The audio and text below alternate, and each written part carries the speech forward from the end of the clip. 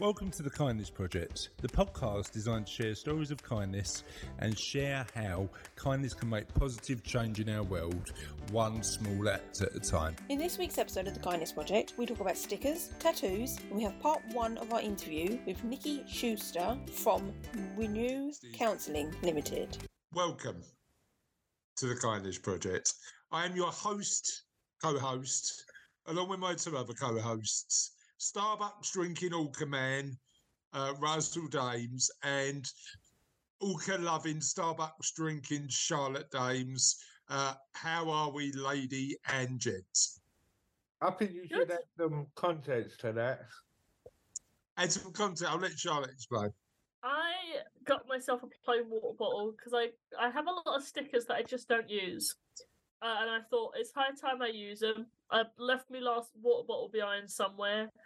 And so I got myself a plain water bottle, you know the kind. And I started putting my stickers on it, and I found Where were you getting your stickers? That's exactly what I was going to ask. Okay, so some of them were free. You just pick them up at cons and stuff, and you pocket them and you put them aside. Some of them I bought for projects. So I had some stickers left over from a birthday present I put together for a friend. And some of them I ordered for myself and then get anxious about putting them in the wrong place so they never get used. Why? And I start going, oh, what if it's wrong? What if I don't like it? What if it gets stuck and it looks wrong? And then I don't use them. How many... Right, let me just understand something. Real bad. What sort of first world problem nonsense is getting anxious about where your stickers go? Well, you only get one, okay? And if you put it in the wrong place, it's expensive to buy sticker sheets. All right. Okay, how much is a sticker sheet?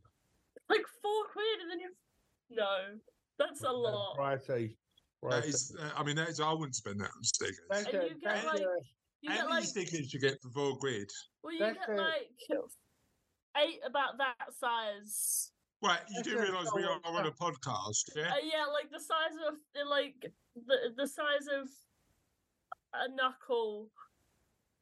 Or what have I got around? Like I was gonna say, yeah. Why are they so expensive? Because someone has to graphic design them, and then they have to print them, and then they have to post them, and then they have to, make a profit. Yeah, exactly. And some of them are waterproof, so that makes them more expensive. Yeah. So who's been drawing Orcas drinking Starbucks? I actually got that one for free. Don't remember where I picked that one up. When I go to cons, I will just if they've got freebie stickers, I'm like, yeah, I'll have that. I'll have it. I don't even care if I like it or not. I'm not taking it if it's free. Yeah. Do you get as anxious on the free stickers as you do on the paper? I do, yeah, I do. Well, that makes no sense, does it? No, because you go for nothing. Because it's often you can only take one for free, and now it's I've got one.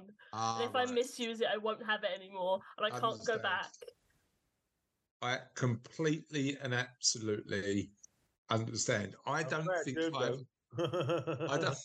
Russell, on the other hand, doesn't understand at all.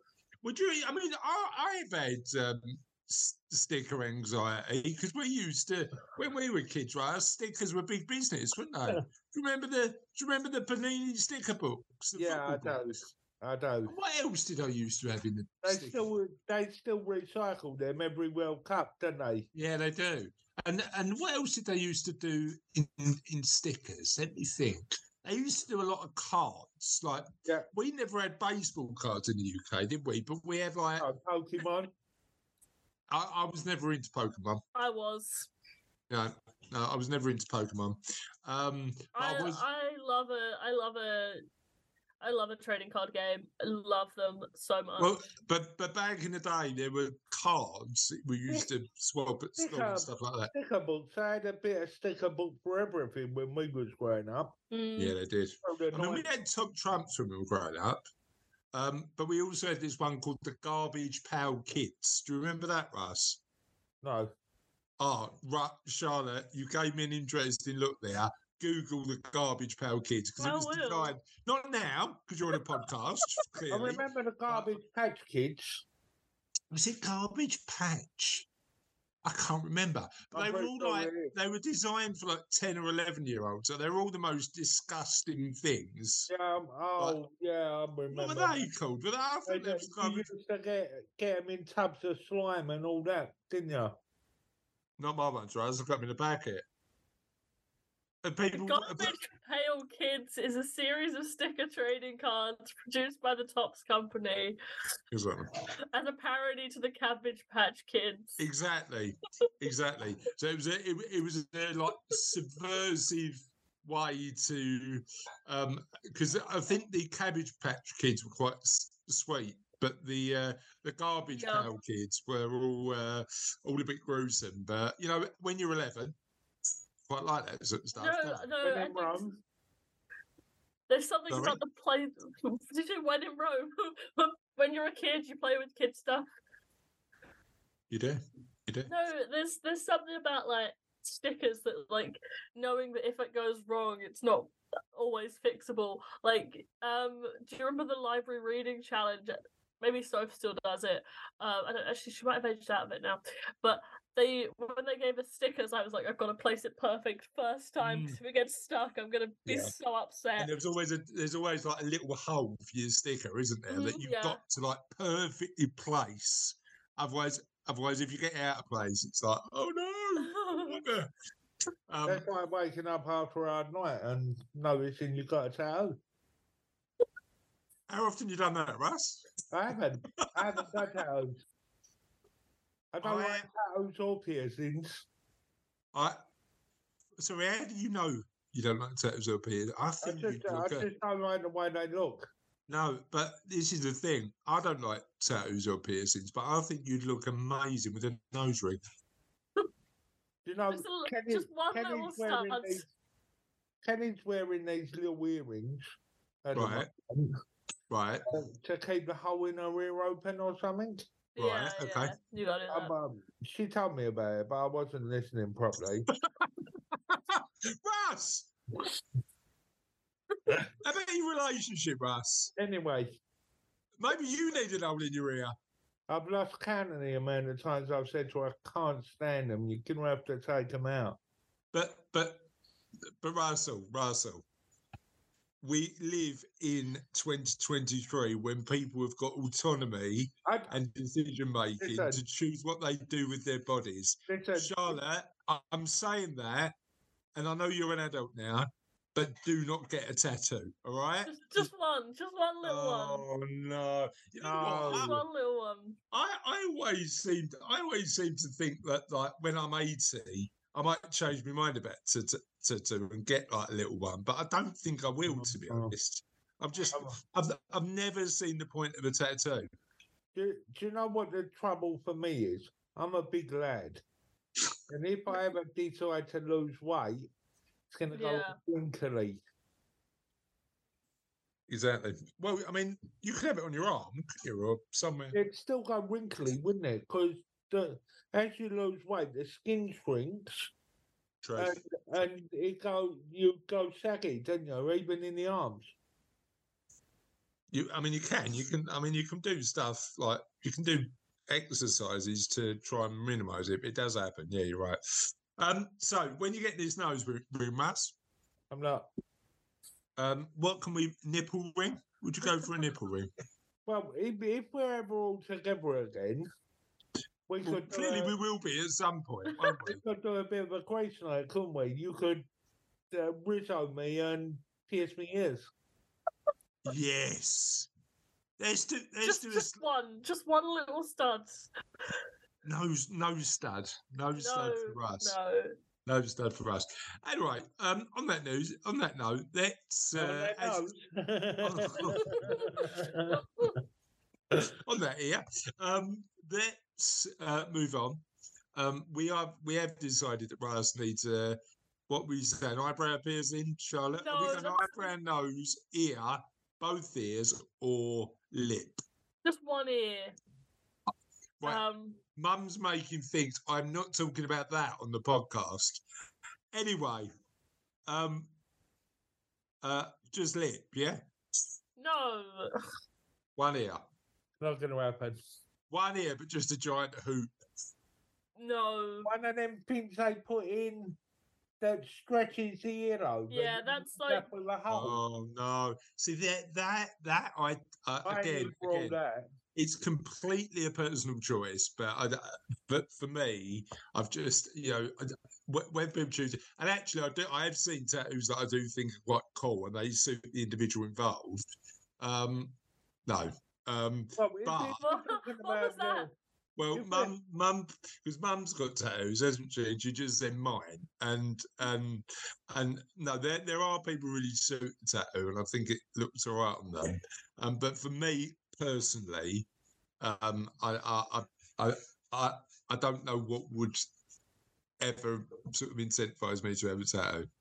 Not even a Kindness Project tattoo. You wouldn't have kiss the end across your hand or something. Kiss the hand across my hand. No, kiss the end. Well, only if I was going to get my hand chopped off. Have you ever been asked that?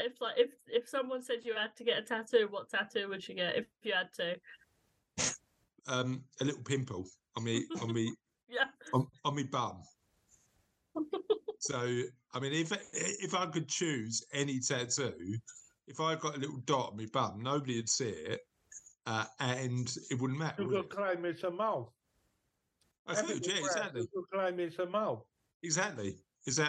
But for people who want to do it all power to your elbow, what would you have, Bryce, if you had to have a tattoo? Obviously, a picture of you, my overlord and sir. Where would you have it? And underneath, I'd put, I'm done. Right. So you'd have a photo of me. Would you have me wearing a little badge saying Overlord and sorry, Chris Overlord Dames? Chris Overlord Dames, that's right. Okay, all right. King Christoph. King Christoph the Third. Right, okay. So we're going for Overlord Dames, okay, and at the bottom you'd have who's saying I'm done? You. Yeah, me. Would you have a photo of you, or would you just have the words I'm done? Not a photo of me. Then you're getting into an arm, aren't you? Oh, you're going to have it on the arm? Yeah, I'd have it on the arm. You'd have a photo of me. Right, you could have gone. Hold on, you could have gone completely non-obtrusive. You could have gone for like me, like a little dot or something like that. No, you've gone the whole wrong. You're having a photo of me on your arm. Hold on. It has to be on the arm because I'm regularly sit there slapping my arm when I'm thinking. So I feel like I'm slapping you in the mush. I can't believe this. I cannot believe this. Charlotte, what are we... What would you go for as a tattoo if you had to have one? A little... Have you ever seen the Interrobang? The what? The Interrobang? It's the punctuation... That's one of my other job titles. I'm an overlord in Terrabang. It's the punctuation mark that combines the question mark and the exclamation mark. Is it? It's the question mark with the exclamation mark inside, and they share a dot at the bottom. Oh, see, I like that. I like the idea of that. What does it mean, a Terrabang? Where would you use it? Enthusiastic question. Oh, well, hold on. I might have to change my mind. I don't think anything represents me better than the Interrobang, and it just... Oh, Charlotte. I might get an Interrobang. I quite like an Interrobang. I'm not getting it. Some of them are quite cool. You check out the Garbage Pail Kids. I already have. I have a Wikipedia page up right now. And I'll check out the Interrobang. And Russ, you check out how much me tattooed on your arm's going to cost. And if you ever done, I'll pay for it. All right? Is it spelled INTRA bang? Oh. I don't know. Ladies and gentlemen, listen to the nonsense on this podcast. Oh yeah. We will put their details of both the Garbage Pail Kids and Interrobang and the photo when Russell gets his tattoo of me on the show notes. Yeah, it's cool, huh? Yeah, I really it looks like like the a symbol. musical note. Yeah, amazing. Right, let's talk mug of the week then. Any There's mugs not one. this week? I've not got any new mugs. I've got a mug of the week. I'm currently drinking tea out of one of my favourite mugs. I got it when I was over at the Grayson Perry exhibition. Definitely one of my favourite artists. But do you remember he did a show during lockdown that I got really into called Art Club, Grayson Perry's Art Club? I never watched it. I've heard about it. Yeah, he did an exhibition of all of the art that people did on Art Club, and then he turned it into merch that he sold as he sold downstairs in the thing. And this is Chris Whitty, one of the chief medical officers during the pandemic, and it's his face. And then on the other side, it says, Chris Whitty is watching you. And if that, for me, fairly represents the pandemic. Apparently, Mum has just said to me, Joe Lycett designed it. So, yeah, it's all good. Chris Whitty mug. Charlotte's drinking a coffee out of the Starbucks mug. I got it at TK Maxx. And Russ is drinking his vodka from a bucket. What? Hold on, I bet I can guess what Russ is drinking out of. It's one of your coffee. He loves a travel mug. Rainbow travel mugs with the glitter. No, it's a squeezy bottle. Oh. Juice I'm drinking at the moment. Juice? What flavour? Ah, now you're asking. So, we recently... Yeah, I was asking. Can you tell us? Let him tell the story. We recently started experimenting with our juice. I used to only we do not need to know about you and Kelly's personal life on the podcast, Russ, all right? I used to only have... I'm not even going to grace that with a response. Good on you, Russ. Good on you. I used to have that with... Now you've confused me. I used to only have blackcurrant and apple. Right. But then I tried a pineapple, orange, and lemon one. Yes. That as well. What brand you going for? Tesco. Yeah, Tesco. Tesco pineapple, lemon, and orange. Orange. Cordial? No, it's dilutable. Yeah. That's what cordial is. I thought cordial was pre-made. Mm. No, you dilute cordial. Well, yeah, it's a cordial one. Cordial. Okay, great. And then I don't recommend buying your cordial from a corner shop. Why is that? I've made that mistake. Why is that? I made that mistake and it's just really weak. Yeah. No one else I'd recommend the Robinson's triple concentrate. Yeah, but the problem is you over like I always find I either over dilute or under dilute when it's triple concentrate. Like I'm pouring a double or triple concentrate. I'm pouring the same amount and then like putting the same amount of water in and finding that. So it's like a bit of that triple concentrate. It's a bit of a fool's economy because like I'm not used to pouring that little, so I don't. Anyway, save me from possibly the dullest conversation I've had this month. Whoa. Interesting conversation. It's one of the most interesting conversations I've had this month. You need to have more conversations. On to charlottedames.com and what your article is this week. Maps. Go on, tell us a little bit about maps. You know, they used to carve maps onto mammoth tusks. They used to carve maps onto mammoth tusks and bones. Yeah. And there's a lot of stuff where they're like, we don't know if it's a map or if it's just a pretty picture that they've carved onto the wall, which is really interesting because why can't it be both? But, like, you know. That could be, couldn't it? Amazing. So find the latest article on maps at charlottedames.com. There are now, how many articles have you written over the past few years on charlottedames.com? I lost track. I don't actually know how many there are. yeah, well, I started this during the first run of the pandemic, second run. Yeah. So it had been sometime in 2020, and I don't think I've dropped a week yet. I don't remember dropping a week.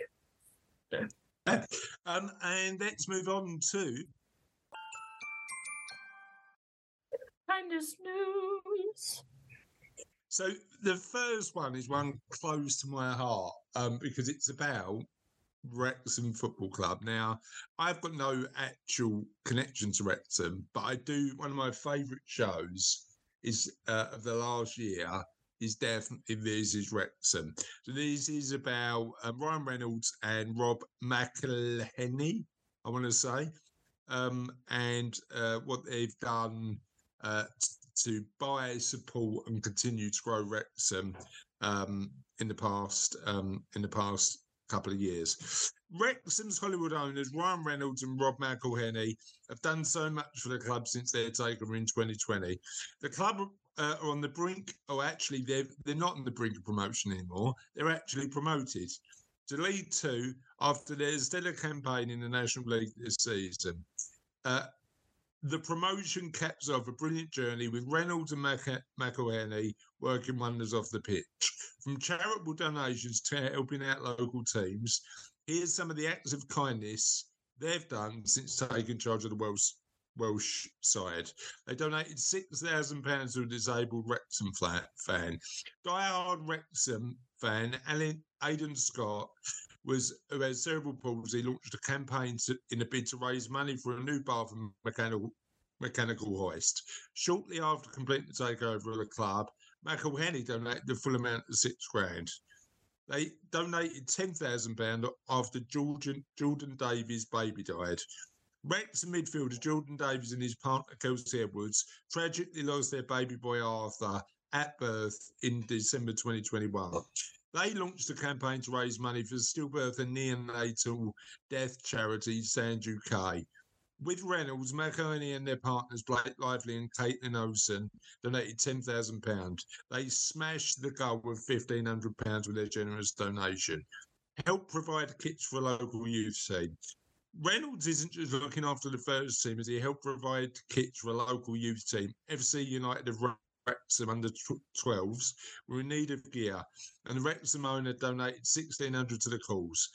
Hayley Burton, who made the appeal online, said, "I'm lost for words and over the moon. Thank you, Ryan, for putting a smile on this team's face, if thank you is even enough." Tegan is Wrexham's #1 fan. His dad would be made up for him and bursting with pride. Buying a round of drinks. Reynolds and McElhenney marked the anniversary of their takeover by delivering a bar tab for 365 G&Ts at the Turf Hotel near the club's ground. Just a quick note to thank each and every one of you on our 1-year anniversary of the club. The love and adoration for Wrexham FC is unlike anything we've ever seen. That's why we've put up to 365 aviation gin and tonics behind the bar. Have one on us. Bit of a plug for Ryan Reynolds' gin brand as well. Revamping the club. Reynolds and McElhenney have bolstered the surroundings in the racecourse ground, kitting out with a new gym. They also have wider plans, which includes building a modern training centre and a new cop stand to hold over 5,000 fans. I love the story of Wrexham because they've certainly over the past few years been through a bit of a turgid time with ownership and running out of money and stuff like that. And not only did Ryan Reynolds and Rob McElhenney bring publicity and like use their celebrity for good and stuff like that, they've also really like committed to like sort of properly supporting the club. So I think, you know, nice guys doing a good thing, and certainly long may the journey for Wrexham continue. The only frustrating thing is I want to go to Wrexham to say I've like seen them and like sort of done that. Can't get a ticket now because it's just so popular. So I'm hoping that once the new stand's built, we'll have the opportunity to do that. Charlotte, would you like to do the other news story? Yes, I can. Oh. I was worried the video was going to play there. Decades later, unexpected reunion allows student to repay teacher's kindness.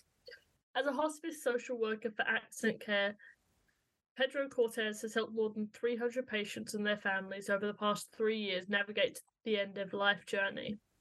There are days that I come home that I am mentally, physically, and emotionally exhausted, but I never come home and wonder if what I did that day mattered.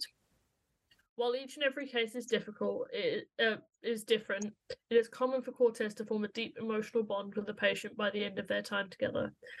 That is not the case, however, with Connie Pico. That's because it turns out Cortez and Pico already had a bond, one formed years before Cortez walked into the 65-year-old's room at Cupertino Healthcare and Wellness Center. The first clue for Cortez was the name. I was like, Connie Pico, why does that sound so familiar to me? He then discovered that Pico, like him, was from San Jose's east side. Everything came back to him. I asked her, Connie, did you ever work with students for reading? And she said yes. Cortez said, I said, you were my teacher. And she says, I remember that. Cortez, the son of Mexican immigrants, grew up in a Spanish-speaking home. While his parents stressed the importance of education, he needed someone outside of his family to teach him English. At Dorset Elementary School, Cortez found that person in Pico. I just remember how approachable she was, how warm, loving. I mean, it was like when you wanted to talk to her, she was always so positive, and she was always so engaged and willing to listen. Cortez said it was Pico who taught him not just how to read, but how to love reading. It was the foundation of the academic and professional success Cortez has earned since. And now to be able to use all that he has learned to help Connie, it's humbling, Cortez says. Absolutely love that. Absolutely love that. And we all need inspiration in our lives, don't we, from certain people. Russ, who's your inspiration? Where'd you get inspiration from? I'm not overly sure, to be honest. I don't really get inspired by people. I get inspired by things. So ideas or... Yeah, just... Your toilet roll holder or your objects? No, not objects. Things I see. So I watch a lot of YouTube. There's a guy on YouTube I'm watching at the moment talks about SaaS ideas. And just that sort of stuff inspires me. Okay, so people sharing business ideas and concepts. What inspires you, Charlotte? I love a good story. I love a good story, you know.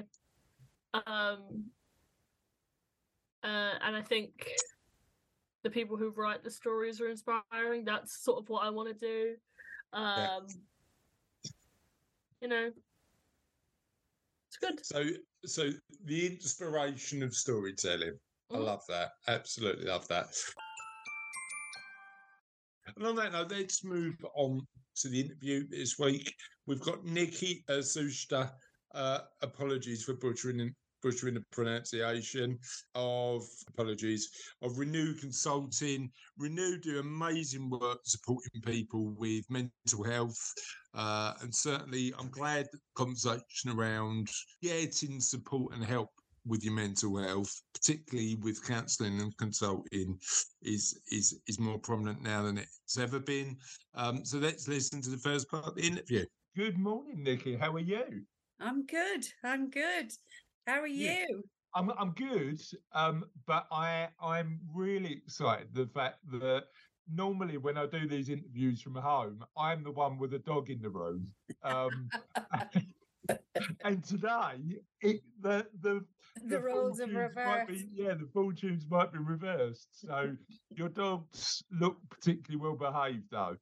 They're not at all.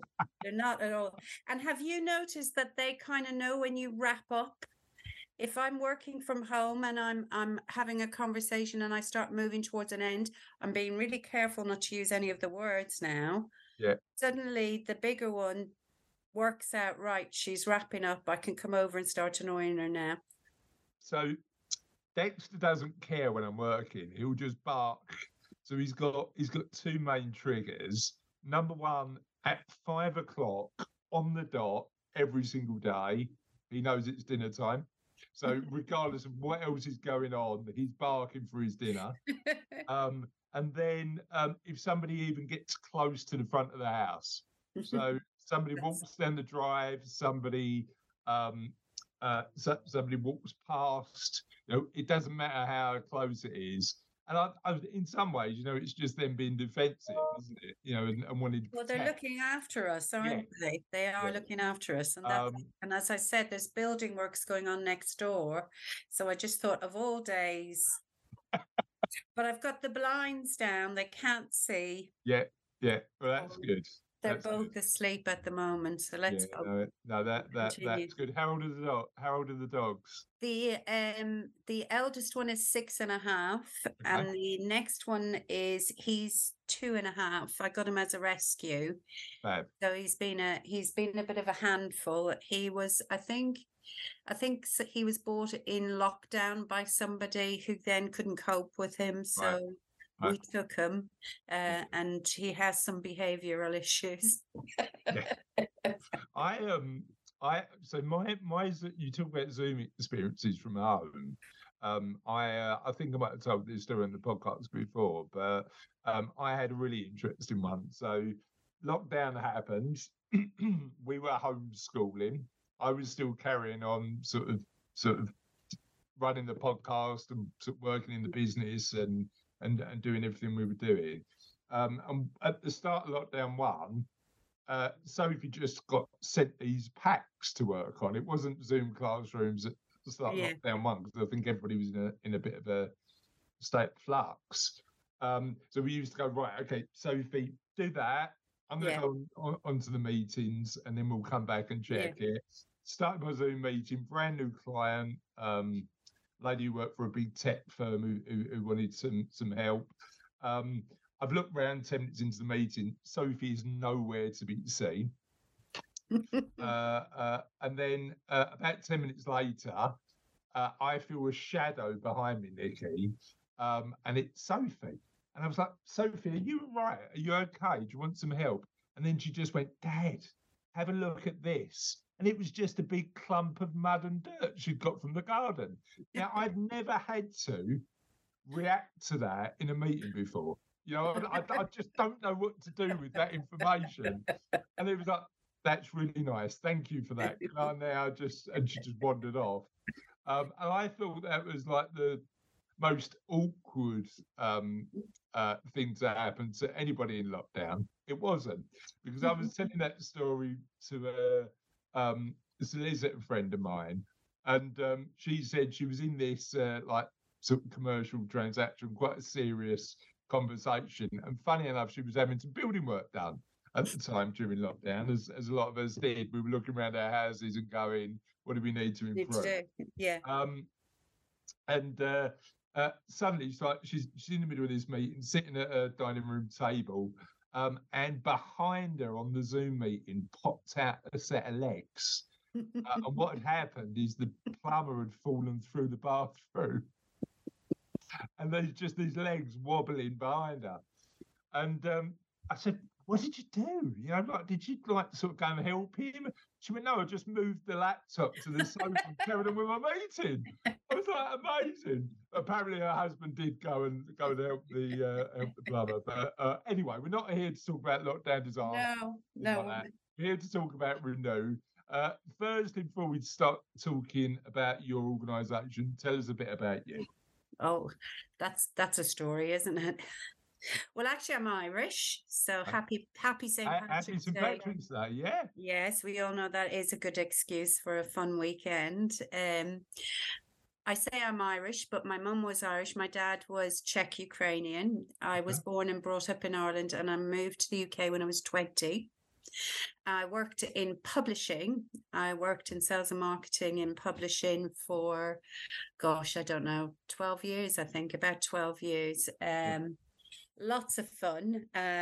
Really, really enjoyed it. And then I started my family and began to be really interested in counselling and psychotherapy. I knew somebody who was training themselves, and it was just fascinating, absolutely fascinating. And my friend, a very good friend of mine, Paula, she used to talk in a very psychological way as well. And nobody had ever spoken in that way to me before, but it was really, really fascinating. And then with my children, I just wanted to be a better mum. Yeah. I just wanted to be much, much better. And I remember a leaflet came through the door, and it was, if you want to improve your communication with your family, do this introduction to counselling course. So I had a 2 and 9 month old, I think, and my son was probably about, I don't know, 2 months old, and I signed up for an introduction course, which was like one night a week for 12 weeks. A couple of months later, because he was a little bit older at that time, so my sister, I think, came and looked after him, and my husband, while I went off, and did this course. And for the first time in my life, I was where I needed to be. I had never felt a real sense of the depth of something and being so intrigued by it. And I began training. From that course, I went on and I did a advanced diploma, and then I did an MA, and then I trained in supervision. And it just felt like the place I belong. And I felt incredibly passionate about the power of it. Yeah. Obviously, as part of your training, you receive therapy yourself. So you're able to see the transformative effect of it. So I then started working for Renew about 20 years ago. Oh, amazing. Right. So a couple of questions on that I'm really interested in. Firstly, how did it change your perspective as a parent, and what did you learn about yourself that made you a better communicator to the kids? I suppose question 2 is, what did it change about you? What insights did you get about you from the experience? Huge amount. And I don't think the podcast could be long enough really to cover how impactful it was in my life. I grew up in an era of children should be seen and not heard. I had a mum who had been through significant issues in her life and grew up within the shadow of that. Yeah. And my self-perception wasn't great. Different events happen, but we get on and we cope. And then I had children, and I remember walking my daughter in a buggy, and she was laughing at the leaves flickering in the trees. And it occurred to me in that moment, she is her own person. Yeah. But I didn't necessarily know what to do with that. And doing the work helped me to always see my kids as not mini-me's, not any of that, but their own individuals with individual personalities. And that if they were having a problem, that wasn't a reflection of my parenting. It wasn't all about me. Actually, It was about them. Yeah. So I would say to you, it probably was the most luckiest thing that I ever did for my kids, because I dread to think what kind of a parent I would have been if I hadn't done that. Yeah. We're all flawed. I'm certainly not perfect, but I certainly do think that one of the most profound things it taught me was being able to apologize when you get things wrong, and being able to talk to your kids when you've messed up. Yeah. And it just took the pressure out of it for me. Well, you know what? I think that's something I've learned through, and I write about this in the book, funny enough. Like, so that job of being a dad is or mum, is one of those jobs where somebody says there's this super precious thing. All right, cool. What do I do? Well, you sort of make it up as you go along, and then you learn how your mum and dad did it, and you realise that I mean, number one, I think you realise that, as you say, nobody's perfect, and we're all sort of trying to get there. But you also realise that you need to do a bit of internal work to make you better, so that you can be a better dad, a better, better everything really. And without doing that internal work, you're probably more likely to repeat mistakes that your mum and dad might have made, or we all do. 100%, 100%.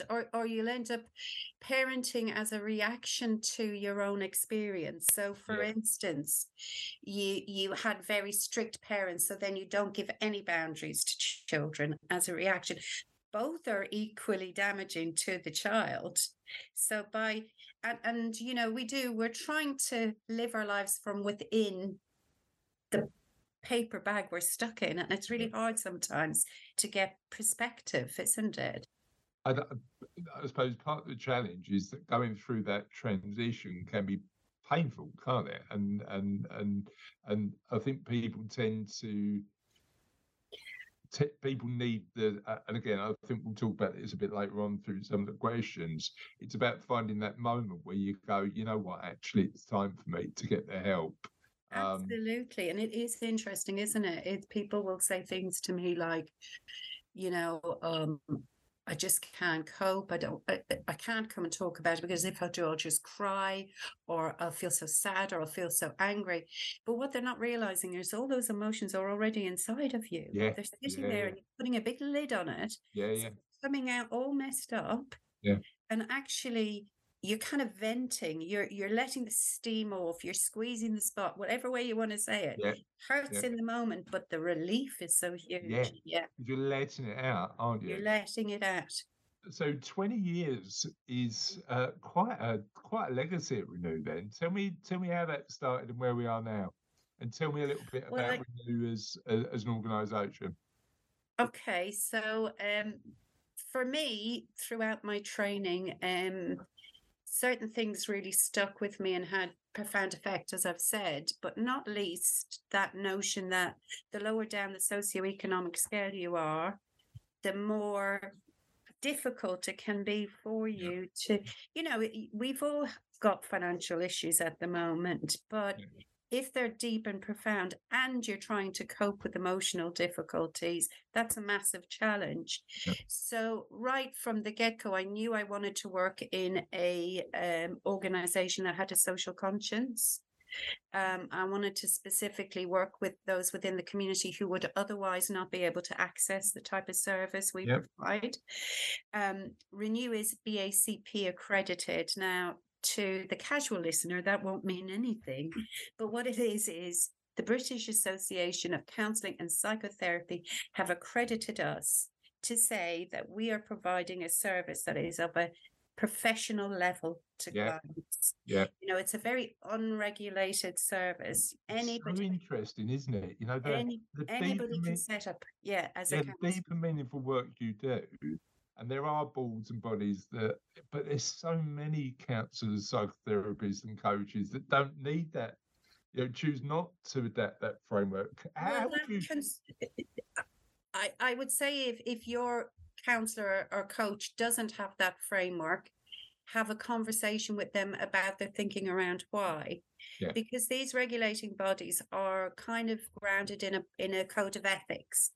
Now, as with anybody, there are pluses and minuses, but for us within Renew, we adhere to a code of ethics that is about putting the client first. That's 100%. Fundamentally it. And looking at ourselves and going, am I in a position to be able to provide this support to this person for as long as they need it, And I suppose that's what's really good about Renew, is that we've really held on to the value of the work we do. So we, in spite of budgetary constraints and the financial cost of it, we recognize that some people need more than 6 sessions or 12 sessions. So we provide up to 2 years counselling. And when I started, that's what I was doing. I was doing counselling. I then did some supervision training and I was supervising as well. And then I suppose because I'd worked in publishing before and in a sales and marketing office. And I'd started out my career doing bookkeeping, believe it or not, for a very small public interest publishing distribution centre in Ireland. So I had this very office-based knowledge. So they asked me to be a clinical coordinator, and they invited me to interview for that. So I interviewed for that and was successful. And then several years later, the funding ran out for that centre in East London. So we had to close it. And I was invited to apply to be manager at our centre in Basildon. So 100% really happy to do that.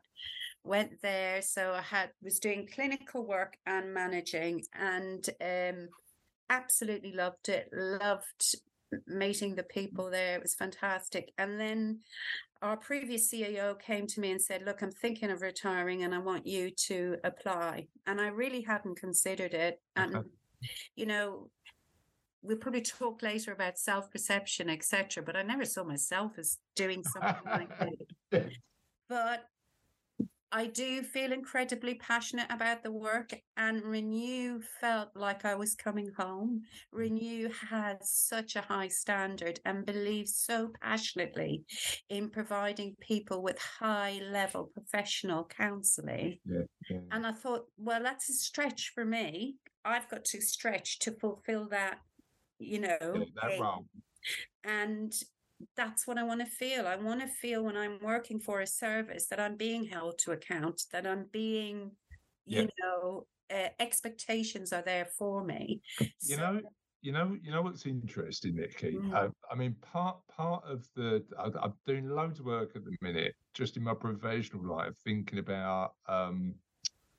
So I'm writing book number 3 at the minute, which is what happens next. Yeah. What I tend to find is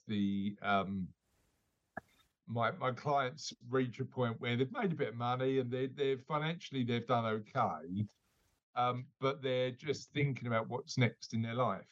And we've built a framework that we're going to talk about in the book around helping people navigate the next stage in that life. And you could argue that without the sort of financial issues, some of these things might be first world problems, but actually they're relevant and personal to the individuals who are going through it.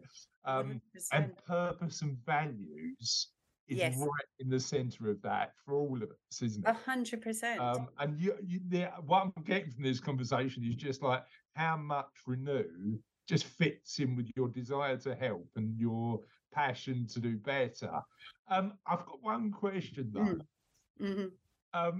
I am a believer in this. I don't know whether it's I don't know whether it's just a personal thing. I like to be challenged a bit. I like that gap between what I think I'm capable of, and what I actually try. How important do you think that is in our lives? Gosh, thinking about it. Well, I think everybody's different, aren't they? So I'd like to be able to say for someone like me, perhaps, and someone like you, I think it enlivens us. It keeps us young, if you like. I mean, I'm aware, who do I think I am in my 50s going for a job as CEO for a charity? And that's a responsibility. But in a sense, what it does is it pushes me forward, and I need that itch scratched. And I guess what I'd say to you, Chris, is if that is an itch, you have got to scratch it. Interesting. Very, very interesting. Talk to me about perception then. So I think, and we've touched on, perceptions of what our parents thought and what we think about certain things. Do you think the conversation about counselling and mental health and getting help in general has changed over the years? And if so, how? So thinking about that, I think 100%. My dad died, like I said, when I was incredibly young. And I remember my mum saying, my aunt said, "Do you think you need to go and speak to somebody?" And my mum's response was, "I know what's wrong with me. Why would I need to do that?" Right. So there was a sense back then of it not being any use or help to her at all. And I think the wider perception in the wider community was what would you want to go into a room and lie on a couch while somebody sat there just saying nothing. So I like to think that people have a much more open perception and see it as a much more viable option. Yeah. I mean, I could start throwing statistics at you now, which I won't do, about mental health and about how many people are impacted by it. Yeah. So I think for more people it is a viable option, but for some it's still something that's quite frightening and scary. What's your perception of it? I should have asked you that in the beginning, shouldn't I? Tell me what your perception is of it. It's such a good question, and I knew speaking to you that you'd be as curious as me, and I should have prepared for this, and I haven't. Well, hold on 1 second. Let me just ask you to think to yourself, okay, imagine the opportunity is coming up for you to go for a bit of counselling. What would be the feelings that would come up for you? Great question. So let me frame it in one way, and then sort of tell you what thoughts I've got on it. Me and my dad go on holiday every year, right? And a couple of years ago, and I've shared this on the podcast before, and I don't think he would. He, for the first time, and this is a man in his 70s now, he told me that he'd suffered from OCD for years and never ever talked to anybody about it. Just never ever talked to anybody about it. I've never had counselling, but I read a lot. I'm very introspective. I'm interested in psychology, and I'm interested in how the mind works and changing my mindset. But if somebody offered me counselling, I really felt the need at that particular time to do it. I don't think I'd have any fears about going along, and I'd see it as an opportunity to talk to somebody impartial about what I'm going through. That's the way that I'd see it. And do you have an expectation of how they would respond to that? What sense do you get about That's a really good question. My expectation would be empathetically, but not judgmentally. Yeah. But if you ask my dad, he'd tell you something completely different. So same as my mum. Yeah. So how did you feel then when you heard he'd had OCD all those years and didn't feel able to do anything about it? I wished he would have. I wished he would have told somebody. And I think my feeling around it was, I wish the culture at the time, and I'm not externalizing blame because but the culture at the time would have been different enough to say, well, actually, I really need help. I think we've talked about in the podcast before, the shift in terms of turning around and going, mental health is a subject that we need to be open and honest about and explore in a bit more depth. And it's really interesting. So I am a natural optimist. I've had to build resilience over the years. I'm not always particularly resilient, but I've had to build resilience over the years. But I go through challenges, not to a point where I've felt I've needed external help. But I don't think I'd be embarrassed about it. But talking about my dad and talking to friends who have suffered, I think I'm glad we can have more open and honest conversations now than we had then. And I think my perception, if I felt that I needed help, would be I wouldn't be embarrassed to take it or talk about it. And I think I'd be happy to get the support when it's needed. I think that's where I am with it. Yeah, and I think if we look at, as a service, we provide counselling to children, young people and adults. So lots of people come to us who will have held views like your dad and my mum, and the counsellors will work with them. And I suppose some of the barriers that they will try to address in the work are those barriers that are inside of you and the stigma around it all. I suppose we have to talk about that. And what we notice then really is young people are much more open to engaging now than perhaps years ago. But the difficulty there is that they're hooking onto all of these pop psychology things on TikTok, which are maybe telling them they've got some diagnosis when actually they're, I don't want to minimize their experience, and certainly I would never do that, but it may not be something pathological. It might be something. Well, I think there's a challenge with certainly, and you'll have more of an insight than me on this, Nikki. But I think the challenge with young people is the perception they might get from social media about success and what good looks like. Particularly with, and I wasn't aware of this particular phenomenon because I've got two girls, but there's people out there who flash cars, that sort of throwing money around, all of the and a toxic masculinity that goes with it, which is. I have share a conversation I had with you Saturday night, funny enough. Somebody said to me, how did the book launch go? I said, it was really good, fun, really enjoyed it. People seem to enjoy it as well. And she went, you know what, I'm sorry I couldn't be there. But do you think it's going to have an impact? I said, the bit that I was excited about is I got a few messages after the book launch from 3 teachers who were in the room. Wow. Who said, I'm going to share the book at school. And she gave me a look and I said, are you right? She went, but Chris, the challenge we've got is kindness cool? And I don't think it is as cool as that superficially, it's not as cool to a 9-year-old boy as a Lamborghini, is it? Do you know what I mean? It's that challenge. Yeah, I suppose developmentally you're talking about a time in a child's life where what their friends, part of self-esteem is a sense of belonging. Yeah. And for children and young people, it's you want to belong to your tribe, don't you? And I believe I was watching Junior Bake Off last night, and I was watching those children be so kind to each other. Yeah.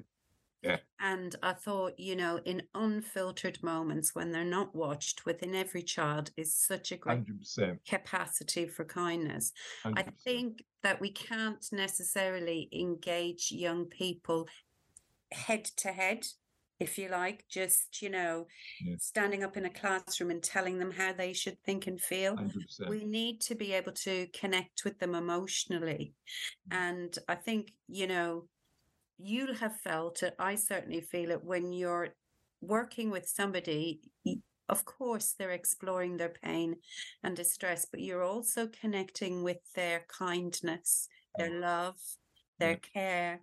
And it is such a wonderful feeling to sit with someone who is expressing that to you, even if it's through grief, because, you know that they're attuned with themselves, they're being fully authentic in that moment, and that is such a lovely feeling, especially young people.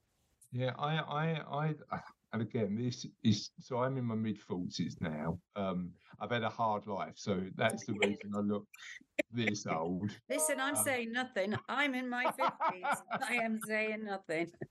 But you know what? It's funny. I think both professionally and personally, through my 20s and 30s, I probably assumed that I needed to have all the answers. That's it. And particularly since doing the podcast, I was 39, 40 when we started the podcast. And I think what I've realised, probably a bit too late, but better late than never, is empathy and curiosity always wins. 100%. 100%. So that was Nikki. She was a bit good, wasn't she? Yeah. And we've got part 2 next week. Shall we do the legendary It's feature? the end of another podcast. But the end is never truly the end, because the end is always the beginning of something entirely new. That's the feature you're talking about? Which is Joke of the Week. Joke of the Week. I got one. I planned. I prepped. I pre-prepared. You ready? You ready? Go on then. What does a fish say when it slams into a wall? Ouch. Oh, damn. And on that note, have a lovely remainder of the week, and we'll see you on the Kindness Project very soon. Bye. Bye.